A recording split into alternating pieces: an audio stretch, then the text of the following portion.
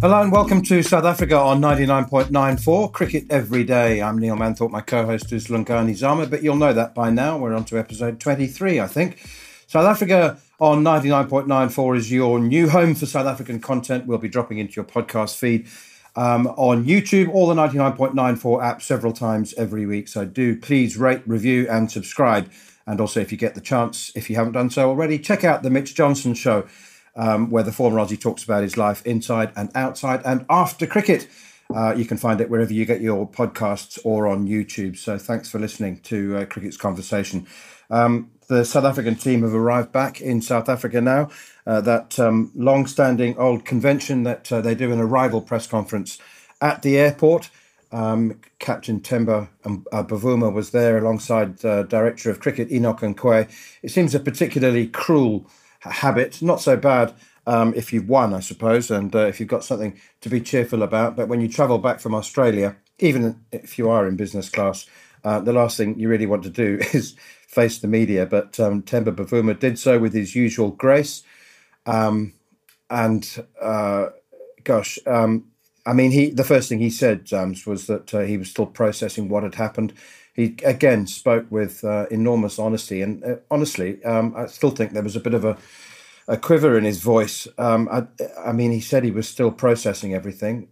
He was asked, I was going to say he was asked all the hard questions, but there were some of our colleagues who were actually there who were dancing around the subject. One of our colleagues said there were obviously some players who were out of form. Did you ever discuss changing the team? And I think Temba put him out of his misery, and he said, I think you might be talking about Reza Hendricks. What did you what did you make of it? As I said, he carried himself with enormous dignity right through the World Cup, right through his entire captaincy tenure. Yeah, look, that arrival press conference is, I'm sure every captain has dreaded it. I think famously Graham Smith ducked one and went straight to Ireland once and was never forgiven. I'm sure Temba wishes he had some sort of island to disappear to for several weeks, just to, I suppose, like you say, to process.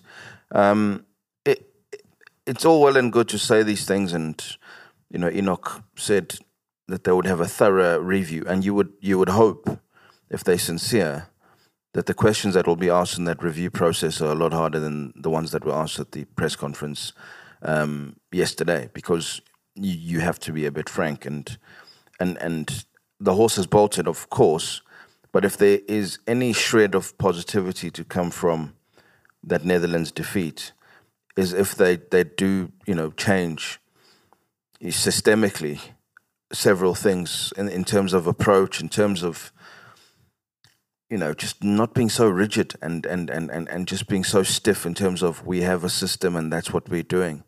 If it's not working and you can see it's not working, don't wait for the problem to sort of eliminate you. Fix it. There's nothing. I'm sure there's nothing more frustrating than coming back from a tournament and knowing in the back of your head that you didn't exhaust every possibility. And I think that's probably what will nag not just Temba and outgoing coach, but that whole team. That deep down they know that there could have been another way to play it. You could have had another approach that probably would have. I mean, we watched India take apart England, chasing a very similar score to what South Africa chased against the Netherlands. And with all due respect, England faced far harder bowlers and a full crowd at that. But they stepped on the gas straight away, and there was just a positive body language that said, we want this, and silenced the crowd within halfway through the overs. And, it brushed aside a strong Indian team who thought they had a really good chance and they'd put up a decent total. But that's what positive body language does. And you hope there's lessons learned, and you hope South Africa do sit and watch the final that they could have been at themselves. But yeah, you can say all you want in press conferences. If your actions don't speak as loudly as your words, then nothing's changed. And we'll bumble into the next tournament and bumble out of it and have another press conference saying we need another thorough review. There've been a lot of those in South African cricket, but we haven't seen much reform. which is why, it feels like the same vicious cycle every time World Cups come around. Now they come around even more regularly than the 4 years we used to wait just for 50 overs. It seems there's one every year. So if you don't change, you're going to keep on doing the same things. It seems to me that Enoch Nkwe has been brushing up on his corporatese. He certainly trots out corporate lines every now and then, and I think that's going to be a source of enormous frustration to me, because there are times when you go, Enoch, that's not you. That's not you. I've known you for years. Don't speak like that. But he's been to boardroom summer school, hasn't he? But he did, at least on a couple of occasions, say that he talked about care for players. And that's something that you and I, in our frustration, didn't necessarily talk very much about following the defeat by the Netherlands. But, there is a duty of care, isn't there? I mean, I certainly hope, and I'm fairly confident, that we didn't come across last time as we analysed that defeat as saying that we ever thought that the players didn't care. I mean, I used the word freeze rather than choke or panic. I think they just froze. And, you mentioned that Temba would like to disappear off to an island or down a hole. If he is feeling like that, then, all of the other players will be feeling like that as well. And they do need a hug. They do need to be cared for. Well, of course. I mean, of course they care, and I think the disappearing act that they'd all want to do for the next week or so is purely out of embarrassment. Public shame.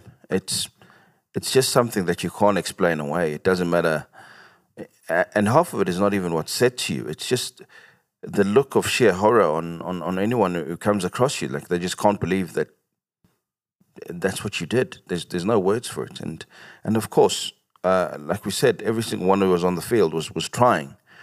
So there is a duty of care to make sure that people care. And I think, one of the things that Saka has done over the years, even right through the pandemic, is make sure that they really looking after players' mental wellness. So I'm sure, to those who put up a hand, a lot of cricketers still feel the need to suffer in silence. Pick up your hand and say, look, I'm not coping. I thought I was, and I'm struggling to move past this hurdle, this hole, get out of this hole caused by, just what happened on that day against the Netherlands. So you do hope that there are those who are brave enough to say, look, I'm really struggling to get around this corner and move on. There's a test tour to Australia coming up. There's an SA20 tournament coming up. Coping mechanisms. The greatest athletes in the world these days employ people full time to work on their mental wellness. So if it's a team that comes from a traditionally mentally fragile sort of background in terms of tournament cricket, certainly, then you'd certainly hope that all the things are in place to make sure that you at least, if not fully remedy, at least help people recover and start again. Because otherwise, then you'd really, down on a downward spiral. Another comment from Enoch that raised my eyebrows, and I genuinely don't know whether you'll agree with me about this or not, but he spoke about driving a strong culture internally. And he said that people need to know that there's a lot of hard work going on behind the scenes. And I thought, why is it behind the scenes? What are you? I mean, there's, what about a bit of transparency?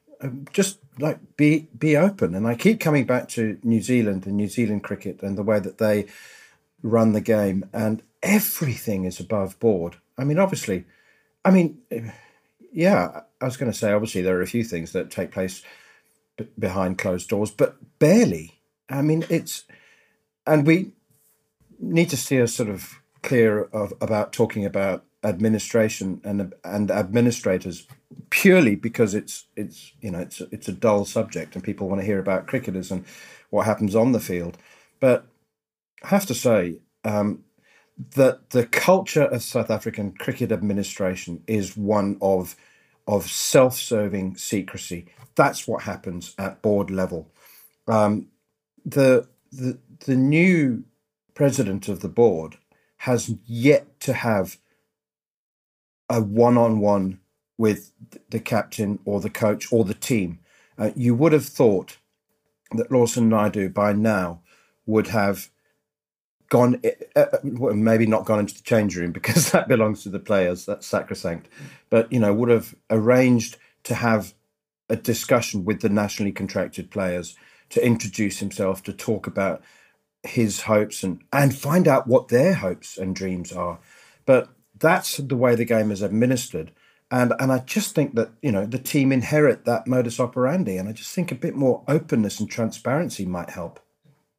Well, like you said, we don't want to spend too much time talking about this subject, but I think any journalist who's still in the media list for Cricket South Africa would have noticed in the last 2-3 months the very detailed and well-written profiles of every single board member and just how much they do for cricket, which is unheard of, quite frankly. No one cares. You're servants of the game. Well written. I think they're sugar-coated, romanticised nonsense, fairy tale biographies. I'm trying to be diplomatic, but the point I'm making is that if you're spending days and days crafting these, sugar-coated biographies, to board members who, quite frankly, no one cares. The public doesn't care about your journey through the game, and it's what you're doing now for the journey of everyone else who's behind you. And I'm sure if the players were to be honest, they would rather not deal with the board because it's so out of touch with what they need to do and what they're trying to do. And the behind the scenes thing does concern me because that speaks directly to an instruction to say that there's a lot of people who are working hard. The only people that South African cricket fans and followers judge are the 11 that walk out on the field to represent everyone else who works behind the scenes, and that's a given. They are the face of South African cricket. So whatever work is done in the background, yes, it's important work, but to start highlighting it in the midst of a crisis says you're focusing on the wrong things. The key now is to do hard work publicly, show it, see it, and let the public see change in approach, in intensity, and in, like you say, in actual accountability. Don't hide in the shadows and say, "I promise you, we're doing our homework." Show it, show it, and without transparency, these questions do come up about how sincere all these words are. So yeah, you do hope that the actions are sincere, because otherwise it's just words, and words don't change things. It's decisive action, and they're going to have to be decisive about the failures of this T20 World Cup, and we'll see. Time will tell. So let's wait with bated breath, Manners. We'll take a short break. Come back. When we come back, we'll talk about the future of some of the individuals in the South African team. You're listening to Cricket's Conversation on 99.94. Whatever your team, we have the show for you on podcast, YouTube, or on the 99.94 app. We have India, England, South Africa, West Indies, and now Sri Lanka covered. If you want to find us, the best way is to follow us on social media at 9994DM by downloading the 9994 app or Google 99.94 on podcast. We speak cricket. Welcome back. We're still digesting and processing South Africa's exit from the World T20, and we're looking ahead to the future because the game moves on at pace. What about the individuals involved, Lungani? My question, I did question how many players would carry on, but also on a different podcast, I said that I thought half a dozen players would no longer be involved in international cricket. And you know what? I was actually thinking about some of those who are on the fringes, young players. I was thinking not just about Quinton de Kock, who may well say, you know what, I've run my race. I've got, you know, domestic contracts around the world. He can play 10 months of the year around. I mean, so he may well say, yeah, thank you very much, and walk away. But it's some of the younger players that I thought, you know, they might just think, do I need this? We have discussed this before, and you said, come on, you know, it's playing for your country is the greatest honour. Of course, everybody will want to do that. And I just wonder, actually, whether that is the case. What about those? Let's talk about the contracted players initially, though. Riley Rousseau just tweeted that, morning, everybody. Just for your information, I have no intention of retiring from international cricket. So we'll take him at his word. What about David Miller, Kagiso Rabada? I presume Tristan Stubbs. I mean, he's only 21, 22, isn't he? So hopefully he hasn't had a stomach full. Yeah, look, for a long time, the fear in South African cricket was that it might go the way of the West Indies, where there's easier money to make without jumping all the hoops and hurdles that come with being a South African contracted cricketer, which is something that Quinton de Kock eventually walked away from in terms of a full-on contract, and so did AB de Villiers, for that matter. But I still don't think that the guys that you mentioned, Kagiso Rabada, Dave Miller, you know, he cast it further, Aiden Markram, Anrich Nokia, I think there are still things that they want to accomplish. It's as far as possible, South African cricket has sort of bent over backwards to accommodate certainly the premier T20 tournament around the world, the IPL, to make sure that you've got a clean window. And as we saw when they pretty much forfeited the series against Pakistan, to make sure that players could choose to go and play and fulfill their obligations in the IPL. So they're doing everything they can in terms of making sure that you're available for the one big purse that you have every year. You obviously can't stop them. So every time a contract comes around, you look to see who's been offered a contract, and more importantly, who's signed them. The day it comes that, like Quinny, but Quinny's problems were complex, and it had been coming for a while. I mean, he didn't have the best relationship with Mark Boucher. He didn't have the best relationship with a lot of that regime. You know, his experiments of being captain, and then what happened during the last World Cup, there was a lot, and all of this in the midst of becoming a father for the first time. So his break from international cricket obligations, certainly from Test cricket, were complex, and I don't know, but I don't think Dave Miller or Kagiso Rabada are about to become fathers. I'd be surprised. So I think there's still a freedom there, and a full-on professional, you know, and patriotic perspective that they still enjoy representing South Africa.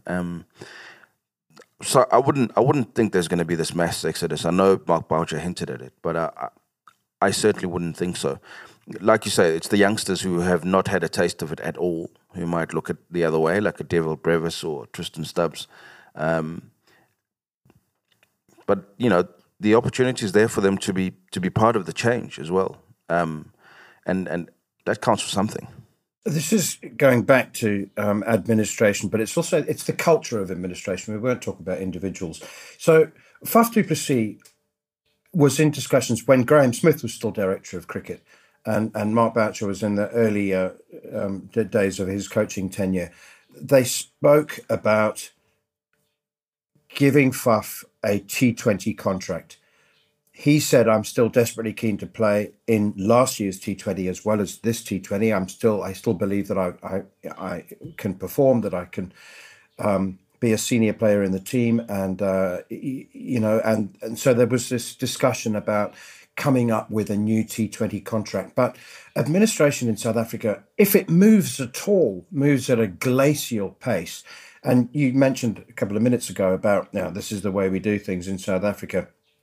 Well, we need to change. We need to go, to a certain degree, the way of the West Indies and have these, even if you only contract players for a tournament, and this should have happened. And I'm not being wise after the event, because I said this years ago with AB de Villiers, when people said, South Africans, even the public said, you can't just pick and choose which tours you go on and which games you play and what formats you play and when you want to break. That just is illustrative of how behind the times South African cricket is in some degree sport, but rugby's changed. They've embraced this concept of, hang on, is he one of our best players or not? And do we want him to play for the Springboks? Yes, we do. So how do we make it work? And that's Enoch Nkwe's biggest challenge now. And it's on his plate, it's on his desk because he's director of cricket. But he's got this whole administration that he has to drag into them, because we've still got antiquated administrators who say, well, that's not the way we do it. You either want to play for your country or you don't. Well, that isn't the real world. It's not the real world. Enoch has to persuade the board of directors that this is how we need to go. And we need to have T20 only contracts. We need to have T20 and 50 over contracts. We need to have test contracts. And then the problem is, who's going to want a test contract? Because they've only got 6 games a year. It's a massive problem. Yeah. And the biggest bucks traditionally have gone to the test contracts, because that's seen as the pinnacle. And I think if we look honestly around the world, the onus has shifted dramatically. And certainly if you're only playing 6 test matches a year, to then weight the financial worth of your national contract heavily towards test cricket is, certainly questionable from a South African perspective. We've tended to follow the way of the Australians and the English in terms of the way that they weight things, but they play more than anyone else. They'll play almost triple what we play. So you can't. You just can't. And also, they do that because even their bottom rung, contracts are so much better than miles apart from where we are. So we just do have to be pragmatic. And I hope that same approach applies to the coaching. You can't say, we pick one coach for all formats. You just can't. It's being exposed that, having the same coach drill the same things into you for 3 different formats probably is not the way. And even for them to constantly change gears, if it's hard enough for players, it surely is very difficult for coaches to come with a whole new squad and try and use the same methods to inspire performances out of them. One is a lot more ruthless and happens so quickly. And the other one is a lot more reflective. I think Malibonga Mokete is probably perfect for test cricket, but you wonder what he would have done differently for this T20 World Cup if he was at the helm already. It's a different beast, and you've got to look and say, who gets the best out of their T20 resources in South African cricket or abroad? That's the person that we need to drive the change in our T20 culture. And you do the same for 50 over cricket. And if you identified him as the test coach and he's going to spend lots of time watching domestic cricket and honing the next batch of South African test cricketers, great. But pick a horse for a course in T20 cricket that's going to walk into the change room, inspire your players, and give them belief, because that's what's desperately lacking. Okay, we'll take a short break and back with more on this subject in just a moment. If you love the language of cricket and want more, then head over to the 99.94 app and you can hear all of our podcasts and cricket commentary. We're adding new shows all the time and covering cricket series from all over the world. Be the first to hear all of our announcements by following us on social media at 9994DM. Welcome to Cricket's Conversation. Well, we're in the post-T20 World Cup, the post-Netherlands South Africa, post-Netherlands defeat South Africa. Everybody will remember where they were on the day on the morning when they woke up if they didn't watch the game and remember the Netherlands defeat. So the first class game has just started in South Africa now. The Division 1, for those who aren't aware, has 8 teams in it, and there's just one round of matches. So only 7 games. That has been bemoaned by a number of fairly high-profile domestic coaches. They're saying that's not enough. It's only 7 first-class games. Unlike England, which is talking about cutting the number of fixtures for all sorts of reasons, improving the quality of cricket. They say they play too much. South Africa has only got 1 round of games, only 7 matches, purely from a cost perspective. Yeah, it is scary. It is just about a few more than test matches that the national team will play anyway, so it's about on par. But it is a financial consideration.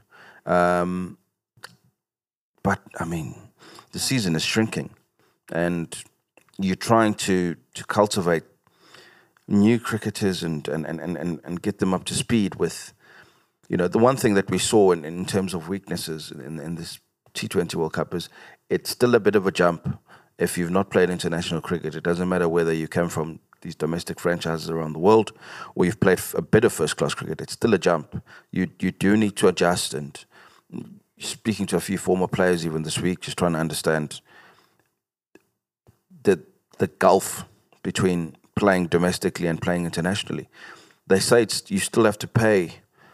You still have to pay your way, and the only way you pay it is spending days on the cricket field with players who are more experienced than you, or better than you, more skilled than you. That's how you learn. And if you keep shrinking the playing calendar, you're doing those players a disservice, because the experience that you should garner over 2 years is now really going to take you 4 or 5 years, and that doesn't help anyone. So you hope, with the injection of money that is supposedly coming from the SA20, the next round of fixtures for next season at least gives you 10, 12 matches of red ball cricket to at least start giving you better test cricketers, or at least players who know how to play 4 days of cricket.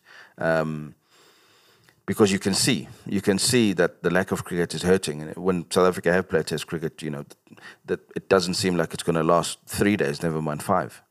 I went through my inbox over the last 18 months, and I counted 46 press releases from various provincial teams announcing a new supplier. There was the latest one yesterday was the champion province, the Northerns, or the Titans, have now signed up with Airlink, who are going to fly them to all of their 4-day games that are played outside of Gauteng. But, from KZN Inland announcing a new supplier of shampoo for the change rooms, and a local garage supplying a minibus to take the youth team from here to there. It was something I advocated 2 years ago when it was announced that there would be 2 divisions and we were reverting back to 14 provinces. I said that it would be survival of the fittest, and there's no way that 14 provinces in 2 divisions can be sustained financially. And I thought it was fantastic, Boland having their,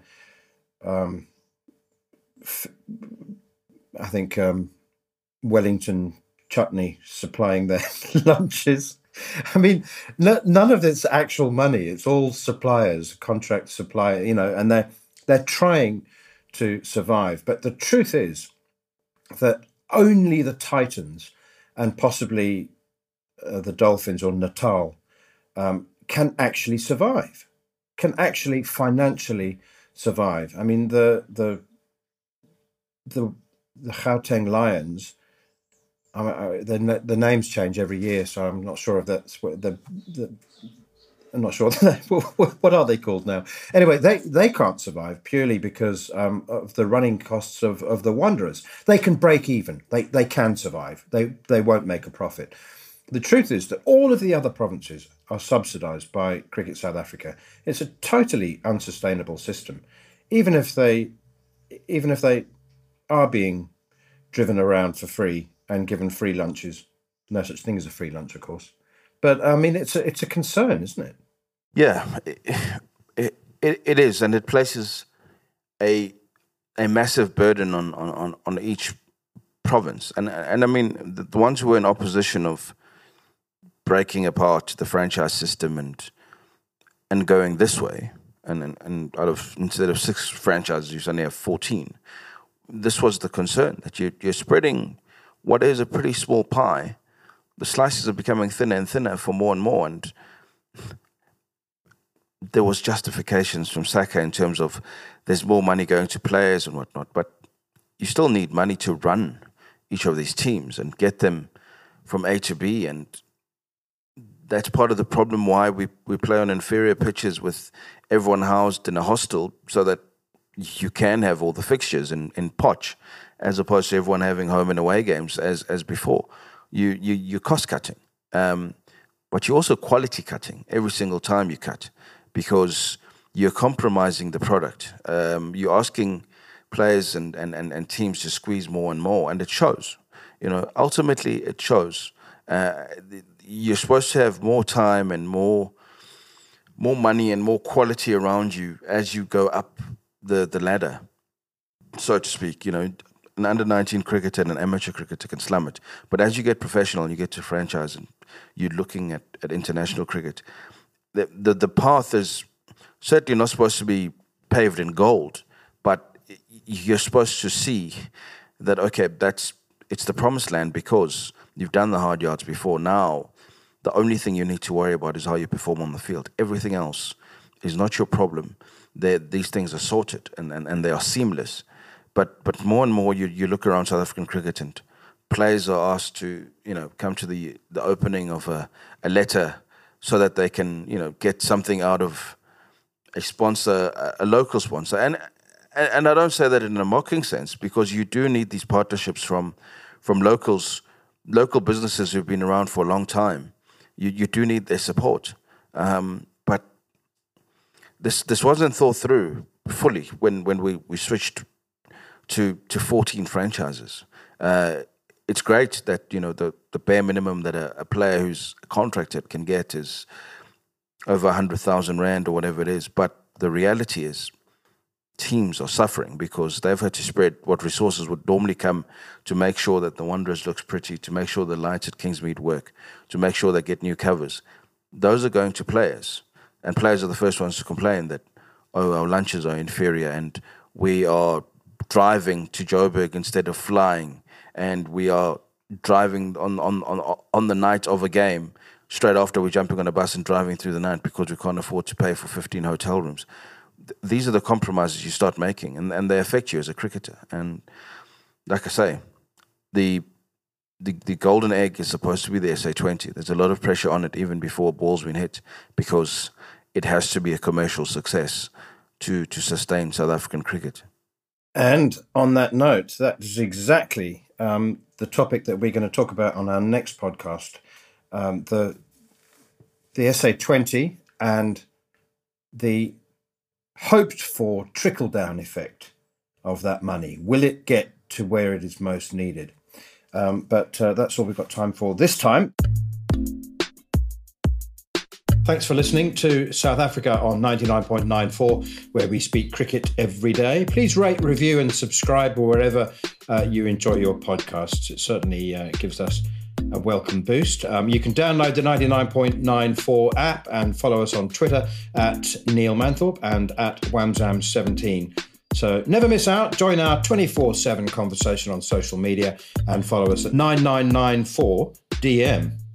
Cricket every day, your way.